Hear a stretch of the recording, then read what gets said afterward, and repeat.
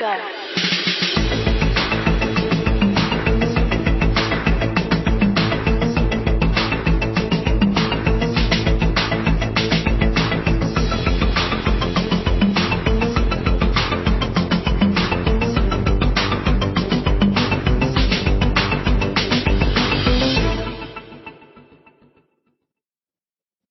Hello and welcome to Writer Mother Monster. I'm your host, Laura Ehrlich, and our guest this evening is Toni McClellan.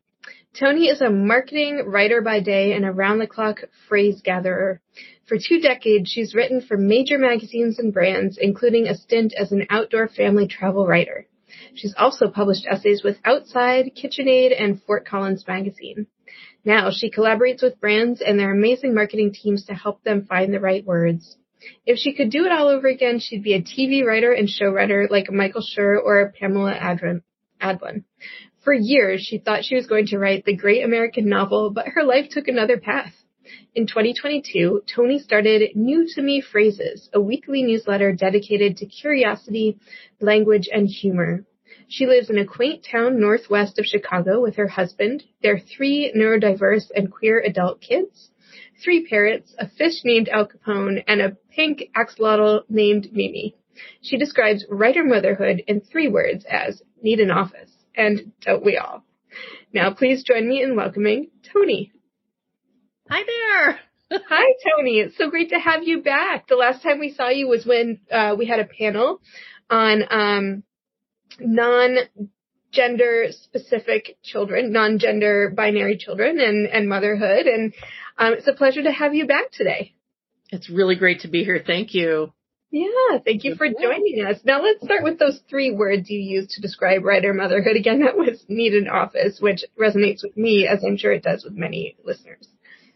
Yes. So right before the pandemic hit, we relocated. We had lived in this little town of Woodstock for years. We went to Colorado for a couple of years, came back, bought a house that did not afford space for me to have an office. And it's kind of a recurring thing that has happened where I've had to sacrifice my office for a family member, et cetera. So I just really don't have one. And then there's all of us on top of each other for a couple years now, right? And fortunately, we all get along. We all like each other. But I definitely, I fantasize about, putting a tiny house in my backyard or getting an Airstream or just having something like a place to go. It used to be coffee shops for me, but I have asthma. I really have no interest in getting COVID over and over again. So, my husband used to joke, he would call it, you need an F office. I don't know if we can swear on here, but that's what we would call it. So my fuck office, basically. Just tell everybody to F off so I can concentrate. But I was thinking about this today, thinking about being on the show. And I realized though that I do get a lot from taking time alone. I'm always 50-50 introvert extrovert. But I miss my people too. I think that I'm not the toil away in a cabin for months on end writer. I think it's just that I need consistent breaks in order to use my brain without being interrupted nonstop, which I kind of am right now. Yeah, I hear you. I feel like I've seen a lot of people, specifically mothers lately, talking about that old thing about writing every day and at the same time, and how that just is some weird patriarchal a piece of advice that's been passed down through the decades, and it just doesn't work, especially for working mothers or just for mothers, period. And it certainly doesn't work for me. So I'm interested in what you're saying, that you can kind of work in bursts and find space to really dive deep into a project where you're not interrupted. And that's how I get most of my work done as well, is to take a 2-day retreat or something. Tell us more about that. Yeah. I mean, it's so funny because for years I was like, why can't I be like X writer? She toils away at her desk 8 hours a day and she produces so much and she's so great and this and that. And at age 45, I was diagnosed with ADHD. I was talking to my therapist and I brought up something like, I'm thinking about making some videos with my kids about what if a bagel was your best friend and we'd take the bagel to the park and stuff. And she kind of looked at me and she was like, has anyone ever talked to you about whether or not you have ADHD? And we went, she ran me through the test, and it was like, picture of me next to every trait, and it really hit home for me. It was such a great discovery because when you're diagnosed with something like that, there's like a through line through your whole life. Like every teacher that told me to sit still or to not sit in a weird way or to stop daydreaming, or because why study women? Why study girls? Why nobody knew anything? That's my running joke about, medical studies is why study women? Why study? Why would that hurt anyone, right?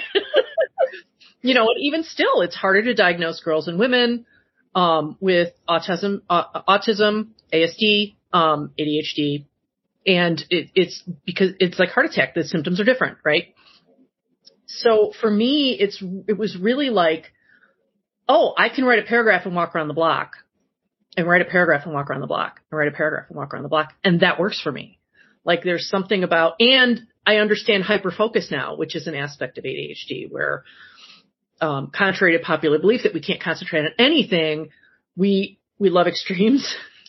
So concentrate on nothing and then concentrate on only one thing for 6 hours. Yes, give me that. I love that. And so it's really helped me be able to shape my work and to not beat myself up so much for lacking discernment. That's another thing. Like ADHDers have no sense of time. That's another like really wild one. We have no sense of time. And so my therapist has worked with me through the years. Bless that woman. So like time block, not in any sort of strict, like you must follow this schedule, speaking of patriarchal, like weird, but like to really visually be able to see, oh shit, I only have 3 hours today to think. So I need to kind of plan for my thinking time. That's been a huge, huge benefit. And then the lack of discernment piece is like, we want to pay attention to everything and we want to do everything. If you ask me for my favorite movie, I will tell you 5 movies. There can be only one for someone with ADHD. So as a mom, it has meant creating in the in-between spaces, those little interstitial moments, when the house is quiet. I'm a morning person, but I've been finding since the pandemic that I get the most done after dinner because everyone's off on their own. It's quiet. The pets are going to sleep, everything. So. Yeah, and you have a lot of pets there. We do. It's fine here. Yeah. So let's talk a little bit more about ADHD and, adult diagnosis of ADHD. And I think, and this is just sort of on a personal note, I think my mother possibly has ADHD or is on the spectrum somewhere. And it was just never diagnosed. She's in her 70s. And my sister and I brought it up to her. And she's like, oh, yeah. I kind of figured that out about myself a long time ago. But it just wasn't really something, as she was growing up and even into her adulthood that was talked about or that was even positioned as a possibility. So tell me a little bit again about how it felt to be asked that question and to explore that part of yourself. That did it just kind of seem like it was always part of yourself that you were kind of wondering about and a piece fell into place? Tell us a little bit about that. Yeah, I used to joke about it. I mean, my standard line about it is it's the least surprising diagnosis anyone's ever received, So yeah, and like for your mom and like my parents' generation, my parents are a little bit older, or were, this wasn't done. You don't go to therapy. You don't talk about your feelings. You don't take pills, brain pills. No, why would you do that? That's a sign of weakness. I mean, just barrier after barrier after just socially imposed barrier after socially imposed barrier, Mm-hmm. So, I'm Gen X, and I think my gen is much more open to therapeutic interventions, and I tried, one of the stimulants. It was okay. I've actually tried a different medication, that is really helping me. Because I have this sidecar to ADHD, anxiety, depression. Mm-hmm. It's kind of like the holy trinity for neuroatypicals. So, I mean, it wasn't surprising. It was a relief. It was really a relief. Like, okay, now there are tools and techniques that I can employ, and like this, like, level of grace and understanding. Like, I'm not defective, or I'm not any more defective than anybody else. I'm just different, and I have different needs, and I need to respect those. Grace and understanding from yourself? Yes. Yeah. Yes. Yeah. Yeah. I'm at that midlife phase where it's like, I don't need grace and understanding from anybody else. Just in full hag mode at this point. So. That's a good place to be. I think I'm almost there. I look forward to the full on hag. I'm like that hag. It's beautiful. I love it. I love it here. Yeah. So talk to us a little bit about your 3 children who you said are also neuroatypical, and how your own diagnosis maybe has helped you to navigate theirs. It's been really interesting because they're all Gen Z. So my kids are 23, 20, and 18. So all adults, all registered voters. Yay. And I think an even more interesting through line than just me was, my father-in-law, we were pretty sure that he was on the spectrum. And as my middle son with ASD was being diagnosed, typically known as Asperger's, but the nomenclature changes through the years. Right now it's ASD. It healed my father-in-law much as my diagnosis healed me, where my father-in-law was like, oh, like, wow. And my mother-in-law kept pointing it out. Look at this, look at this, look at this. And so it was kind of cool to see the 2 generations heal each other. Like, we were finding answers for our son, and my father-in-law was finding answers for himself. And that was really cool. With my kids and me, we didn't have as much of that experience, but it was more like, we joke around a lot. I'll be like, sorry for your brain. That's on me. One of my kids has ADHD. Another one has been diagnosed with it. So it's in our families. Both things are in our families. I'm 100% convinced both of my parents were ADHD. Yeah. So. Do you find that with how do I want to say this? With the change in generations, and now, therapy is much more sort of mainstream. I also grew up feeling like therapy was for those who are weak or like who really need mental, assistance and stuff. And I go to a therapist, I take medication for anxiety, as well. And it's just a thing, right? And it's a tool now that we can use. But did you find that with that shift in acceptance, how did you, I will back up.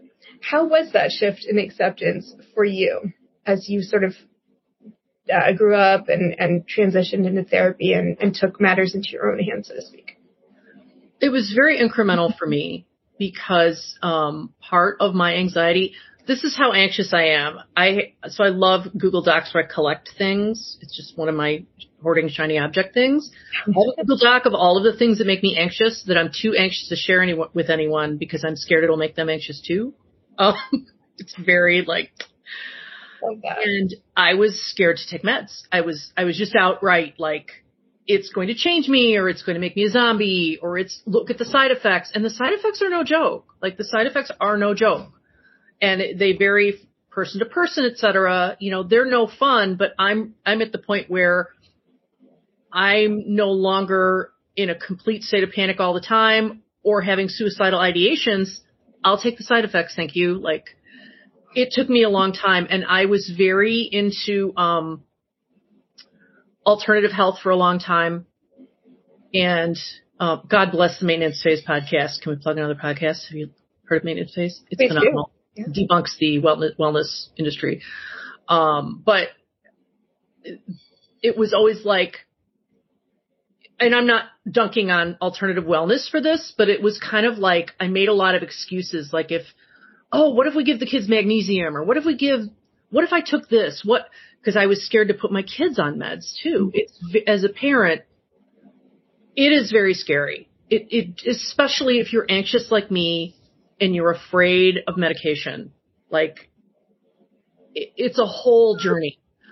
I started an essay that I never finished, which is classic me, about like my son and I both starting a medication, one of my sons and I starting the same medication on the same day, like, and just me like sitting there with that pill in my hand, like, oh, wow, this is happening. And that child has said it's like night and day. My anxiety, it's like night and day now. Like they can actually like cope with existing. Why would I want to deny my kid that? And I fully recognize that there's so much we don't know about these meds. I fully get it. Like 20 years from now, it's going to be like, oh my God, you put your children on that? I fully accept that, but we have the science that we have right now. We have the data that we have right now. I trust my medical providers and my shrink, and here we are. Yeah. Yeah. Well, you mentioned an essay that you didn't finish and how that's typical for you, but you've also finished many, many essays. So tell us and travel writing as well, but shift over to writing and tell us a little bit about your body of work, maybe starting with the essays and working toward the other projects that you work on, while I get a little blanket for my feet because I'm cold. Oh, that's awesome. Yeah, I'm wearing like my shearling boots because this is an old house and it's not, the walls are clearly not insulated. So. Oh yes, same. I wrote a poem this summer about going on meds.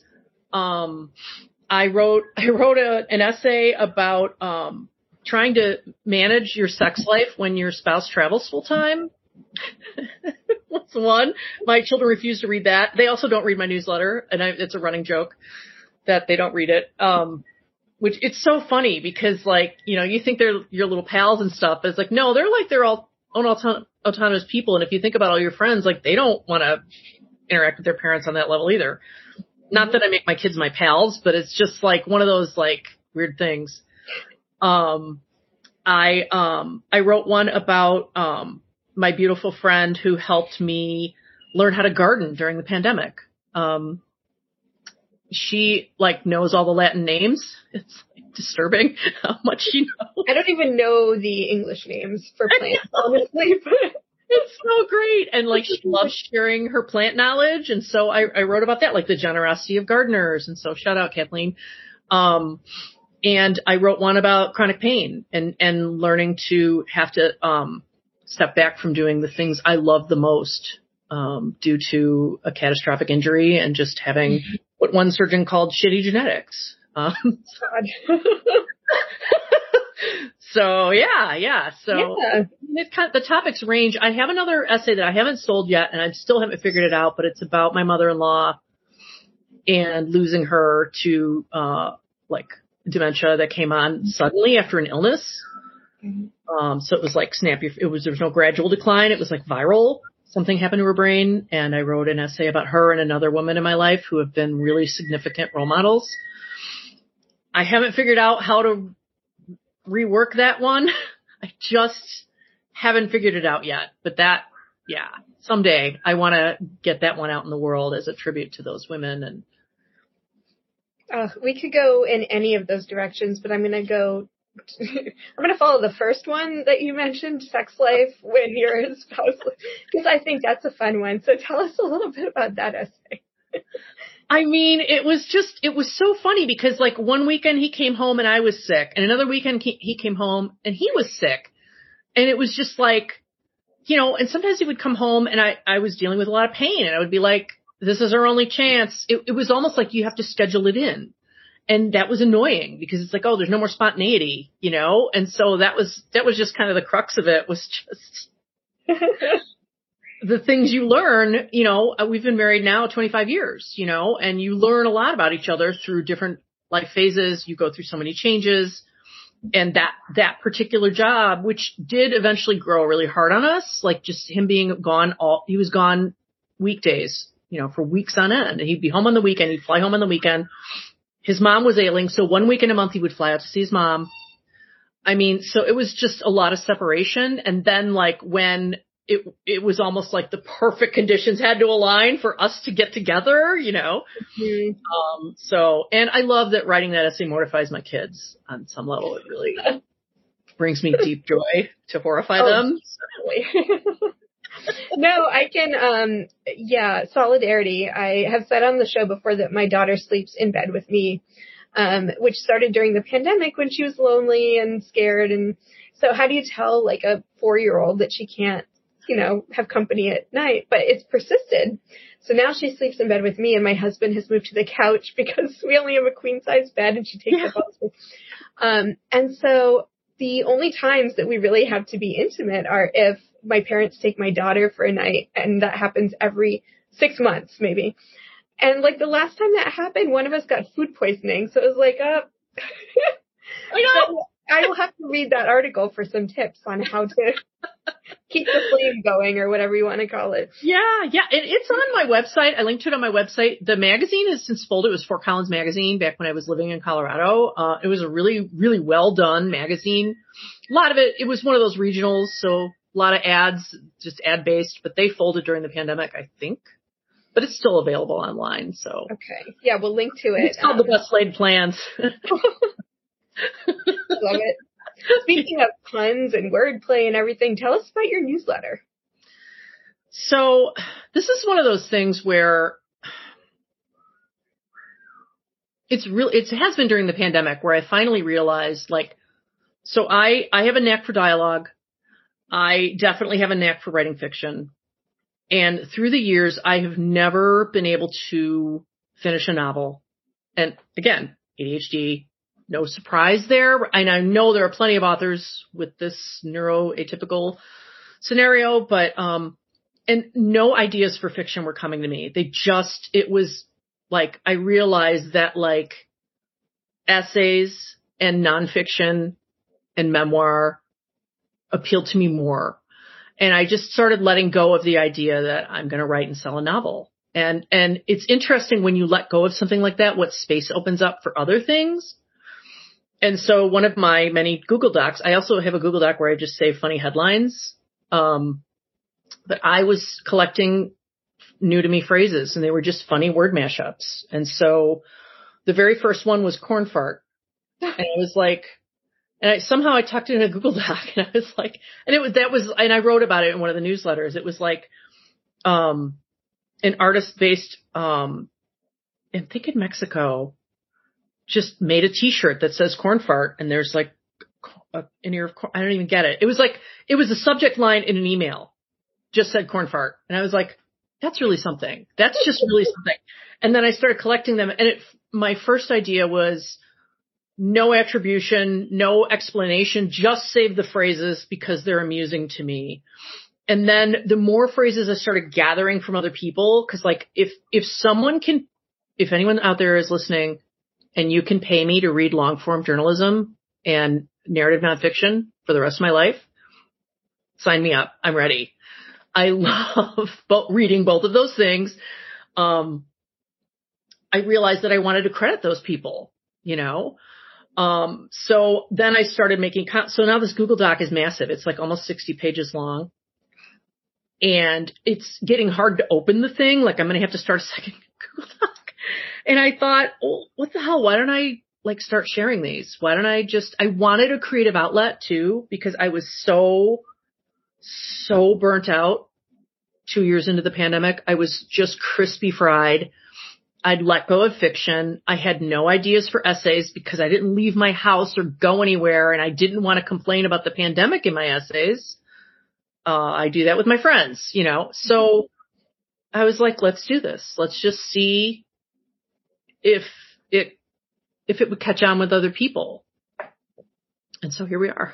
New to Me Phrases was born. I couldn't think of a better name for it, so it stayed NTMP, and it's on Substack.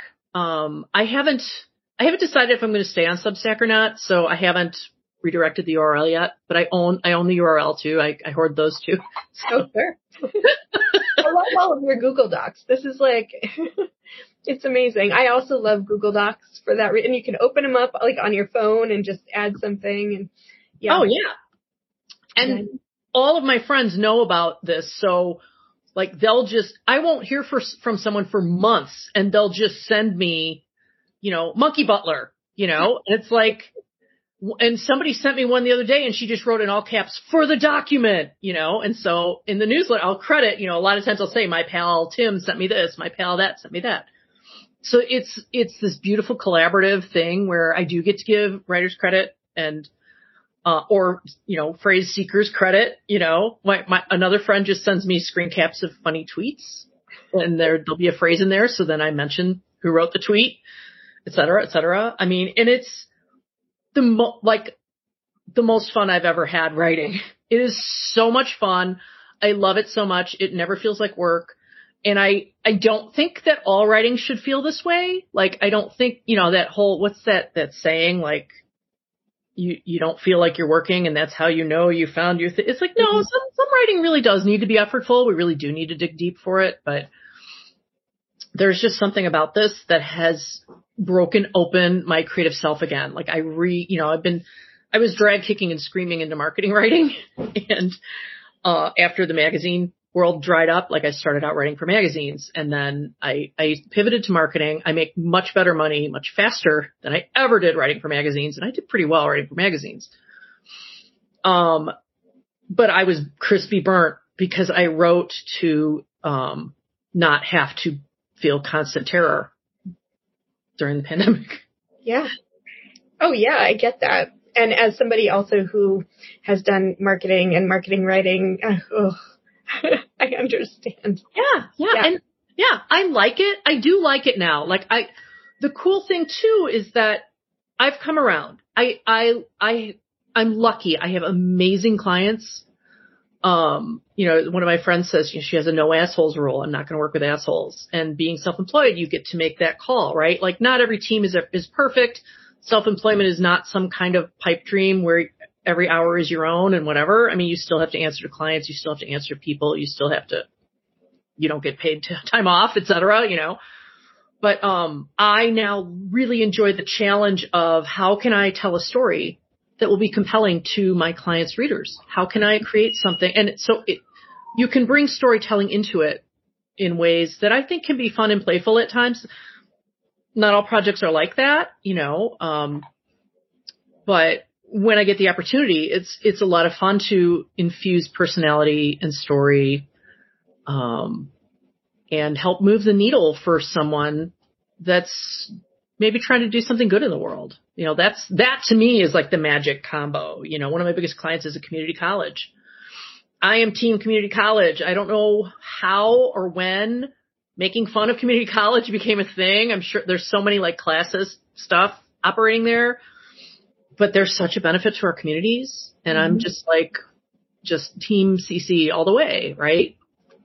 So it's that work has meaning for me, but it's not I still always want my stories, my creative things, it's just separate. Yeah. Yeah, I understand that. Yeah. So what is it? Just go back a little bit to the newsletter and how it's sort of broken open a new creative vein for you, or is it that it allows you to be sort of playful on the page, or draw that out a little bit for us? Yeah. Yes, it does allow me to be playful.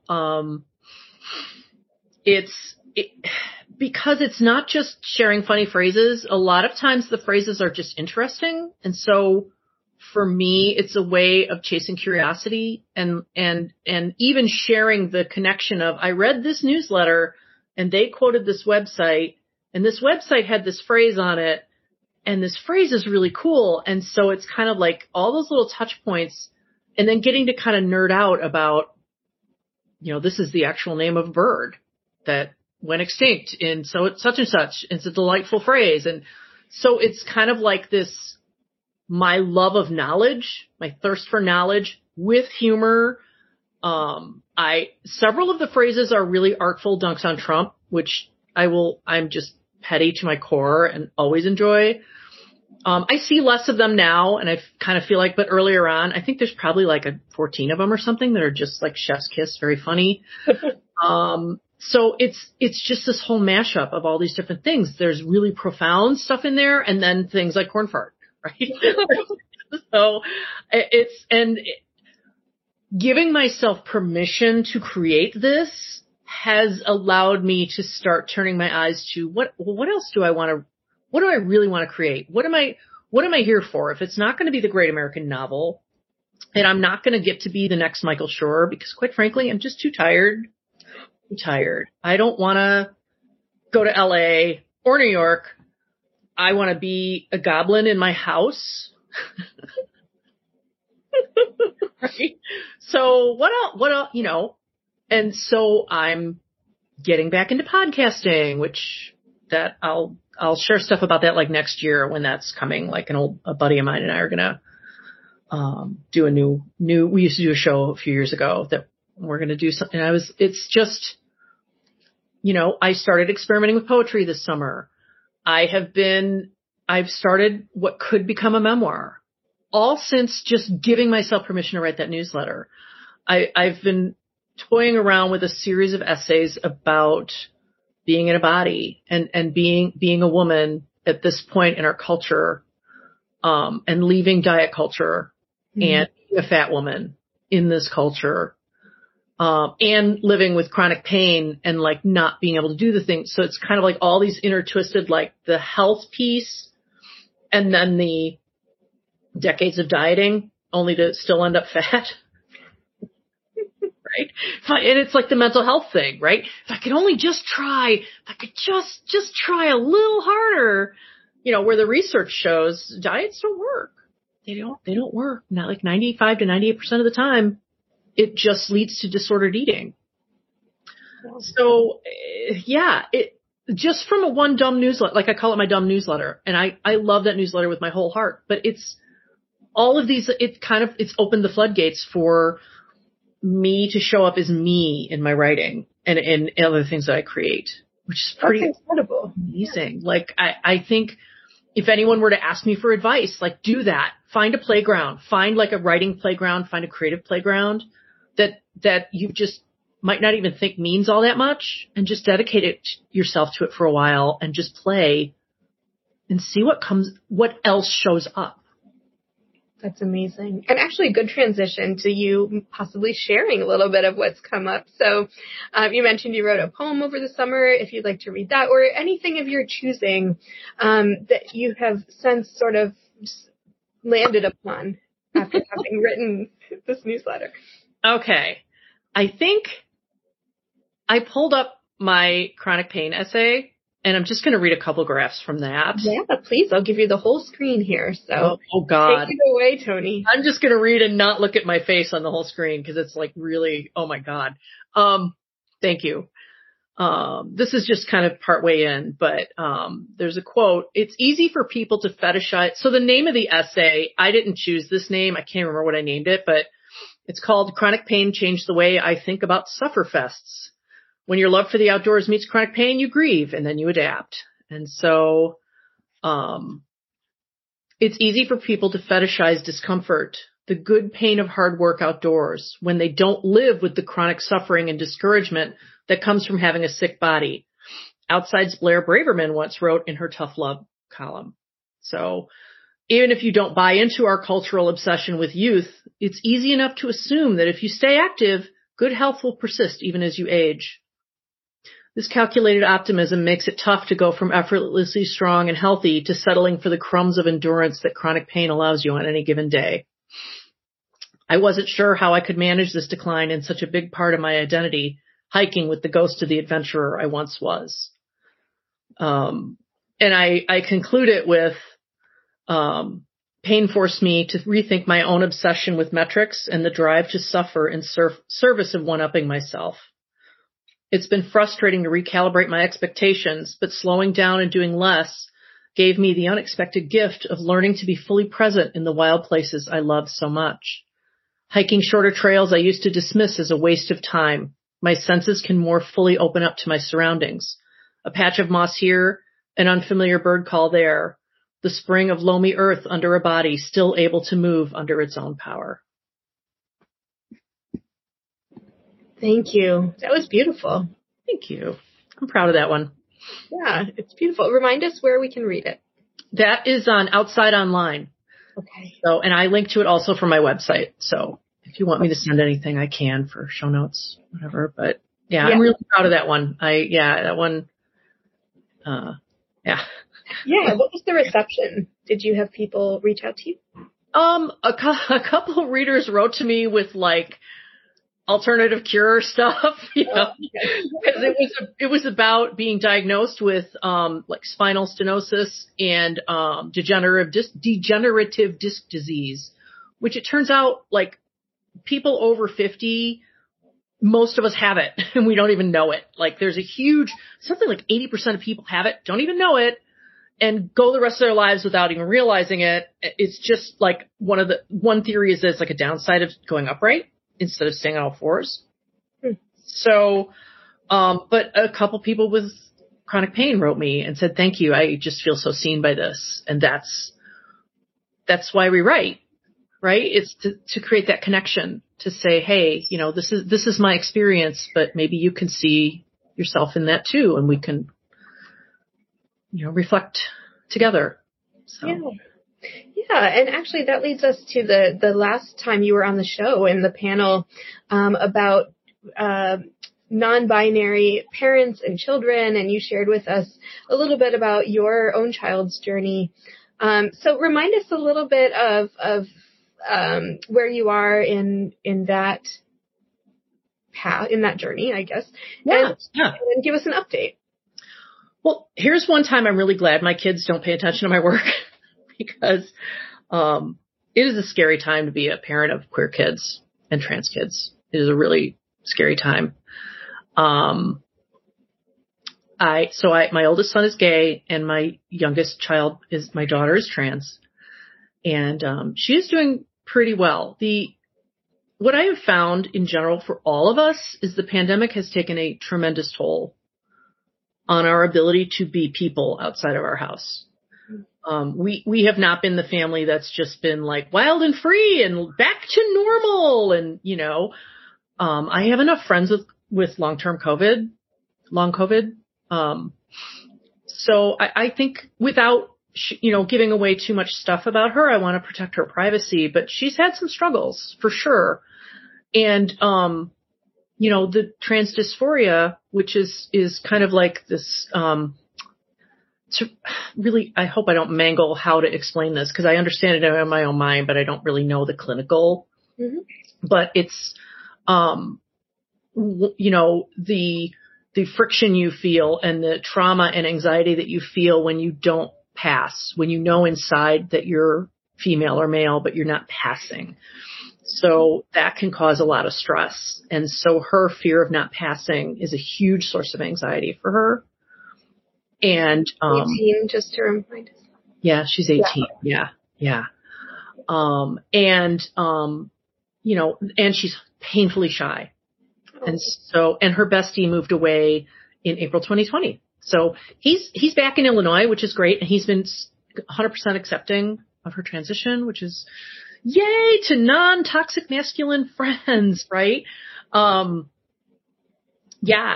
and I don't know what she knows about the current groomer thing that people have started up as like, let's smash this minority group in order to gain power, which is all that's about. There's no concern for children. It's just a bald power grab that is setting back LGBTQ rights decades, endangering people, endangering careers. It's just the soullessness of it grinds at me. I can just be completely frank. As a parent, it is terrifying. It is. And yet we have pride flags out front. I wear my proud mom trans tee around, and it's interesting, how you get received in a small town. We're a liberal small town and we're a trans friendly small town. It's pretty rare, but we're in Illinois, which is around Chicago. It's more liberal. I encountered some transphobia during a focus group for my city. Whoa. And some woman started talking about, that Woodstock's considered woke and that we have this parade here and this and that. And I'm the only one in a mask in the room. And I said, I'm 100% great with all of that. Sign me up, And so I didn't make any friends in that room. And I called out the homophobia, and the poor marketing team had to separate us basically from arguing. That's my contribution, I guess. It's hard. It's hard. I'm almost speechless. How things are going. It is important to me though not to pass that on to my kids. And I don't know if that's right or wrong. We talk about things honestly. There are certain places you can't live, honey, because it won't be safe for you, right?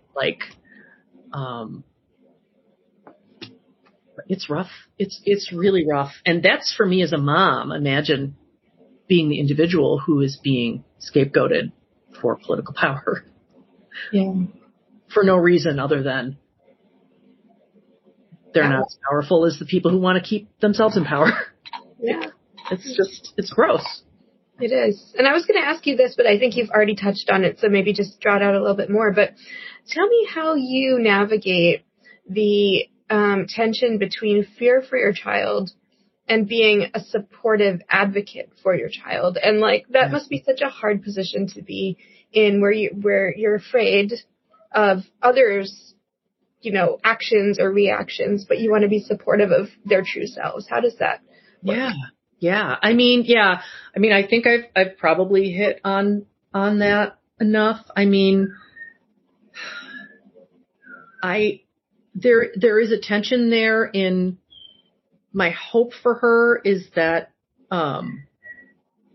she sees the beauty in herself that the rest of her family sees, and that she won't be as afraid of not passing as time goes on, that it won't be as much of an issue for her.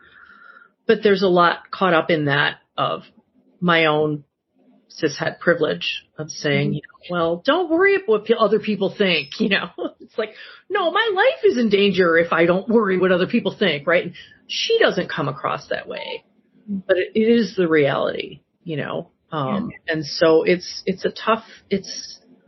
is a delicate balance to navigate, for sure. Yeah. But for me, the most important thing is I love you no matter what. I support you. We're going to get you all the support. She's in therapy. She has a great Lurie Gender Clinic in Chicago. A+ if you're in the Chicago area. I believe they do sliding scale for families who don't have insurance or who have crappy insurance. A+, highly recommend. The staff there are incredible. Our family physician is phenomenal. Is again living in a liberal town and stuff. She's been going to this doctor her whole life, and they're like, "Oh, okay, this is your name now. Okay, we'll change it on everything. Okay, great, welcome." And not all families get that, that's something you don't think about. But going and getting medical care, she had a podiatry issue.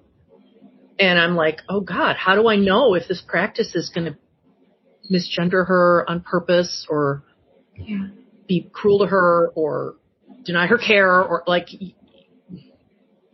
well, it's the whole thing. And again, that's my worry.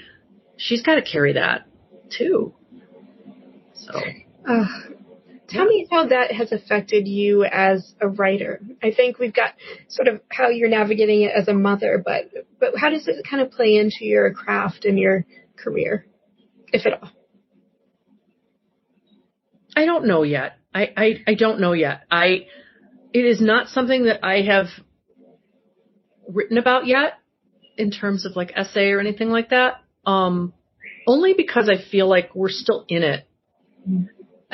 I don't know, for essay writers, I think sometimes you need a little bit more in the rear view to be able to do that, but it's,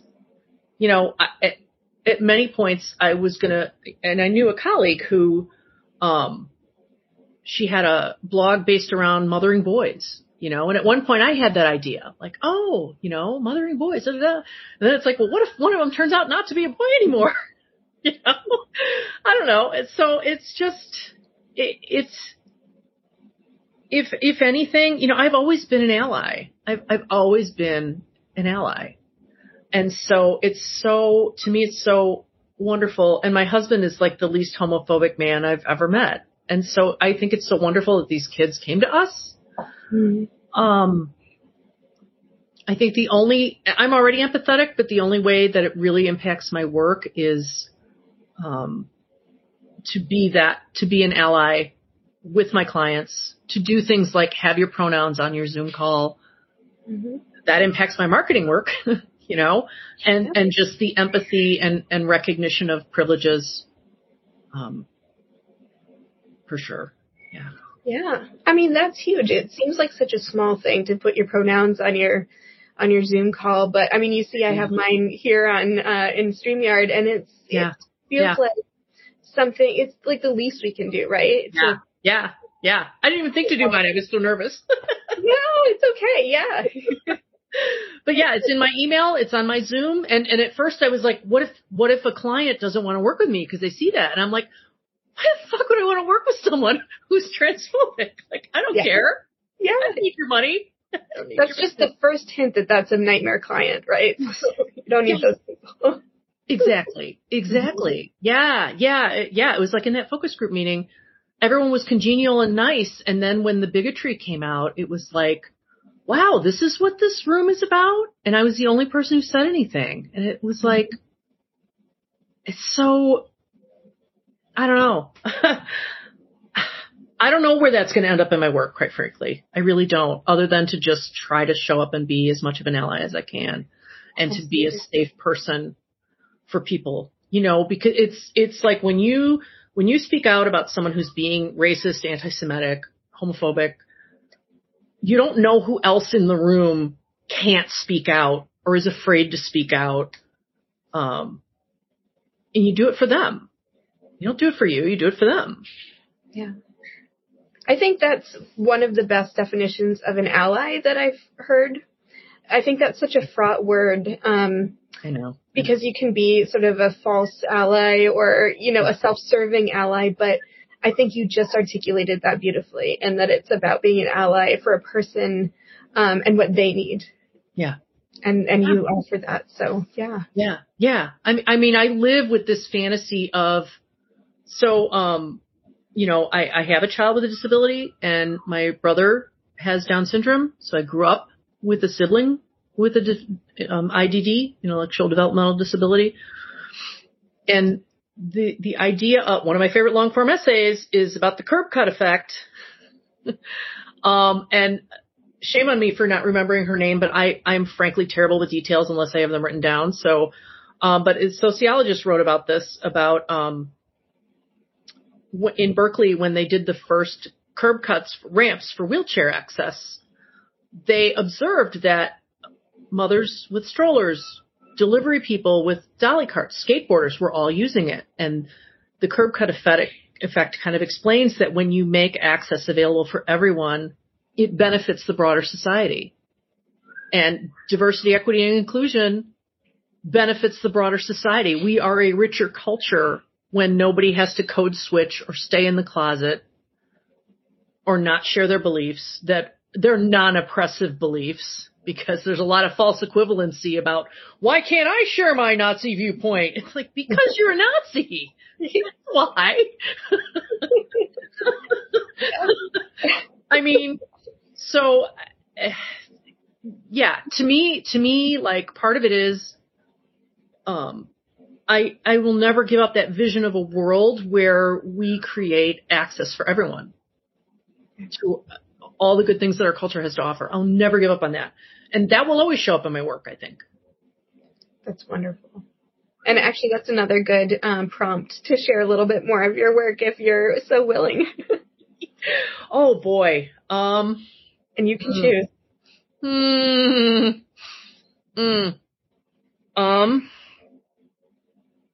All right, this is the poem. This is hard because I'm not a poet. I'm not a poet, so it's like... No, this is a safe space, Tony. I wrote poetry in high school, and then, like, my friend and I have made fun of it for decades, and so, like, I think the poetry thing is just like, oh my God, I'm actually doing this? Go for it. I'm going to isolate you here. There you go. This is more of a mental health one, but it's called In Case of Emergency, Break Glass. Traversing the Sertraline Canyon, trying to find my way back to me and to you, I resign myself to another pill to complete my circuits and wait to cross. Sifting through the nesting dolls of lives we and I might have lived, is it better or worse to see so many roads not taken, choked with weeds, impenetrable? How much time is left for me, for us, to do the things we've talked about into the night, by the fire, beneath the stars, under whirring blades? As with all good things, I always want more. Are the windows closing in or opening? Let's find out. So. Thank you. That's that. No, I mean, you undersold yourself. That was great. Yeah. The poets are all cringing. If there's any poets watching, sorry. No. My all-time favorite tweet is, I can't remember who did it. Once again, I'm terrible. I write down attribution. I'm just not good at thinking of it at the time, but it's, we get it, poets. Things are like other things. It's accurate. I love it so much. So yeah, thank you for inviting me to read. That's not something I usually do. Oh no, it's wonderful. It's wonderful. And actually we have just a little bit longer. So I want to ask you, because we've read a poem and an essay and we've talked about the newsletter and all these amazing things that you're working on. What made you want to write the Great American Novel? So why was that the thing you had to abandon in order to create all of these other rich projects? Two things. One is I had a dream and a story came to me and I started writing. This was in 2007. I started writing day and night for 6 months. I ignored my kids, my laundry. At one point I left my car running and went into a store. Thank God I live in a small town. Because I was working on a plot line and I was like, oh my God, this is it. I'm a fiction writer. It's official. I can do it. I can do this. And it's actually pretty good. Narrator. It was not pretty good, but it was like, oh my God, this is what writing can be like after years of freelancing for magazines. And I never finished that novel. And I think I kept waiting for that feeling to come back. And it never really did. But it really did feel like that's a common story. People were like conduits and the idea comes and we got to chase it, right? As the years passed, I think it became more of an ego trip. I wanted to do the book signing, not do the work to write the novel. Straight up. And I have an ADHD. So writing alone in a silo is not a thing that's easy for me. So I may still write a novel. I don't know, but it was, I think letting go of that dream is one of the best gifts I've given myself. It doesn't mean it's gone forever. It just means that it's not waiting in the wings and stopping me from bringing other things in. Yeah, I think that's really empowering. And I share that old dream with you of the Great American Novel. And I think it was something from, in school you're reading essentially the Great American Novels and you're sort of conditioned to think that if you're going to be a writer, that's what you write. You write Of Mice and Men or The Great Gatsby or something, definitive. And I wonder where that comes from. No one ever told me if you're going to be a writer, you have to write of War and Peace, but. I wonder if the MFA programs spur that on. I don't know because I love genre fiction. I love it unapologetically. I don't care for literary fiction, for most literary fiction. I haven't read enough of it, frankly, and I'm an English lit major. But I love genre fic. And I think if I can plug one though, literary fic, it was Wilderness by Lance Weller. It's one of the best novels I've read in the last 20 years. It's phenomenal. So I haven't read that. I'll add it to the list. So I think it's his only novel so far too, but just, it's been a while since I've read it, but it made me sob uncontrollably and laugh until I cried at two different points in the work. And to me, it's okay, I can, it was very, very good. It's a rough story. Good. It touches on all the emotions. I like it. Yeah, but genre fic lets you escape a little bit more, I think. I think reality is hard enough, especially now, that I'd rather read about another world or another time or a meet cute or whatever. Yeah. Honestly, I've been reading a lot of thrillers. That's like all I can read at night.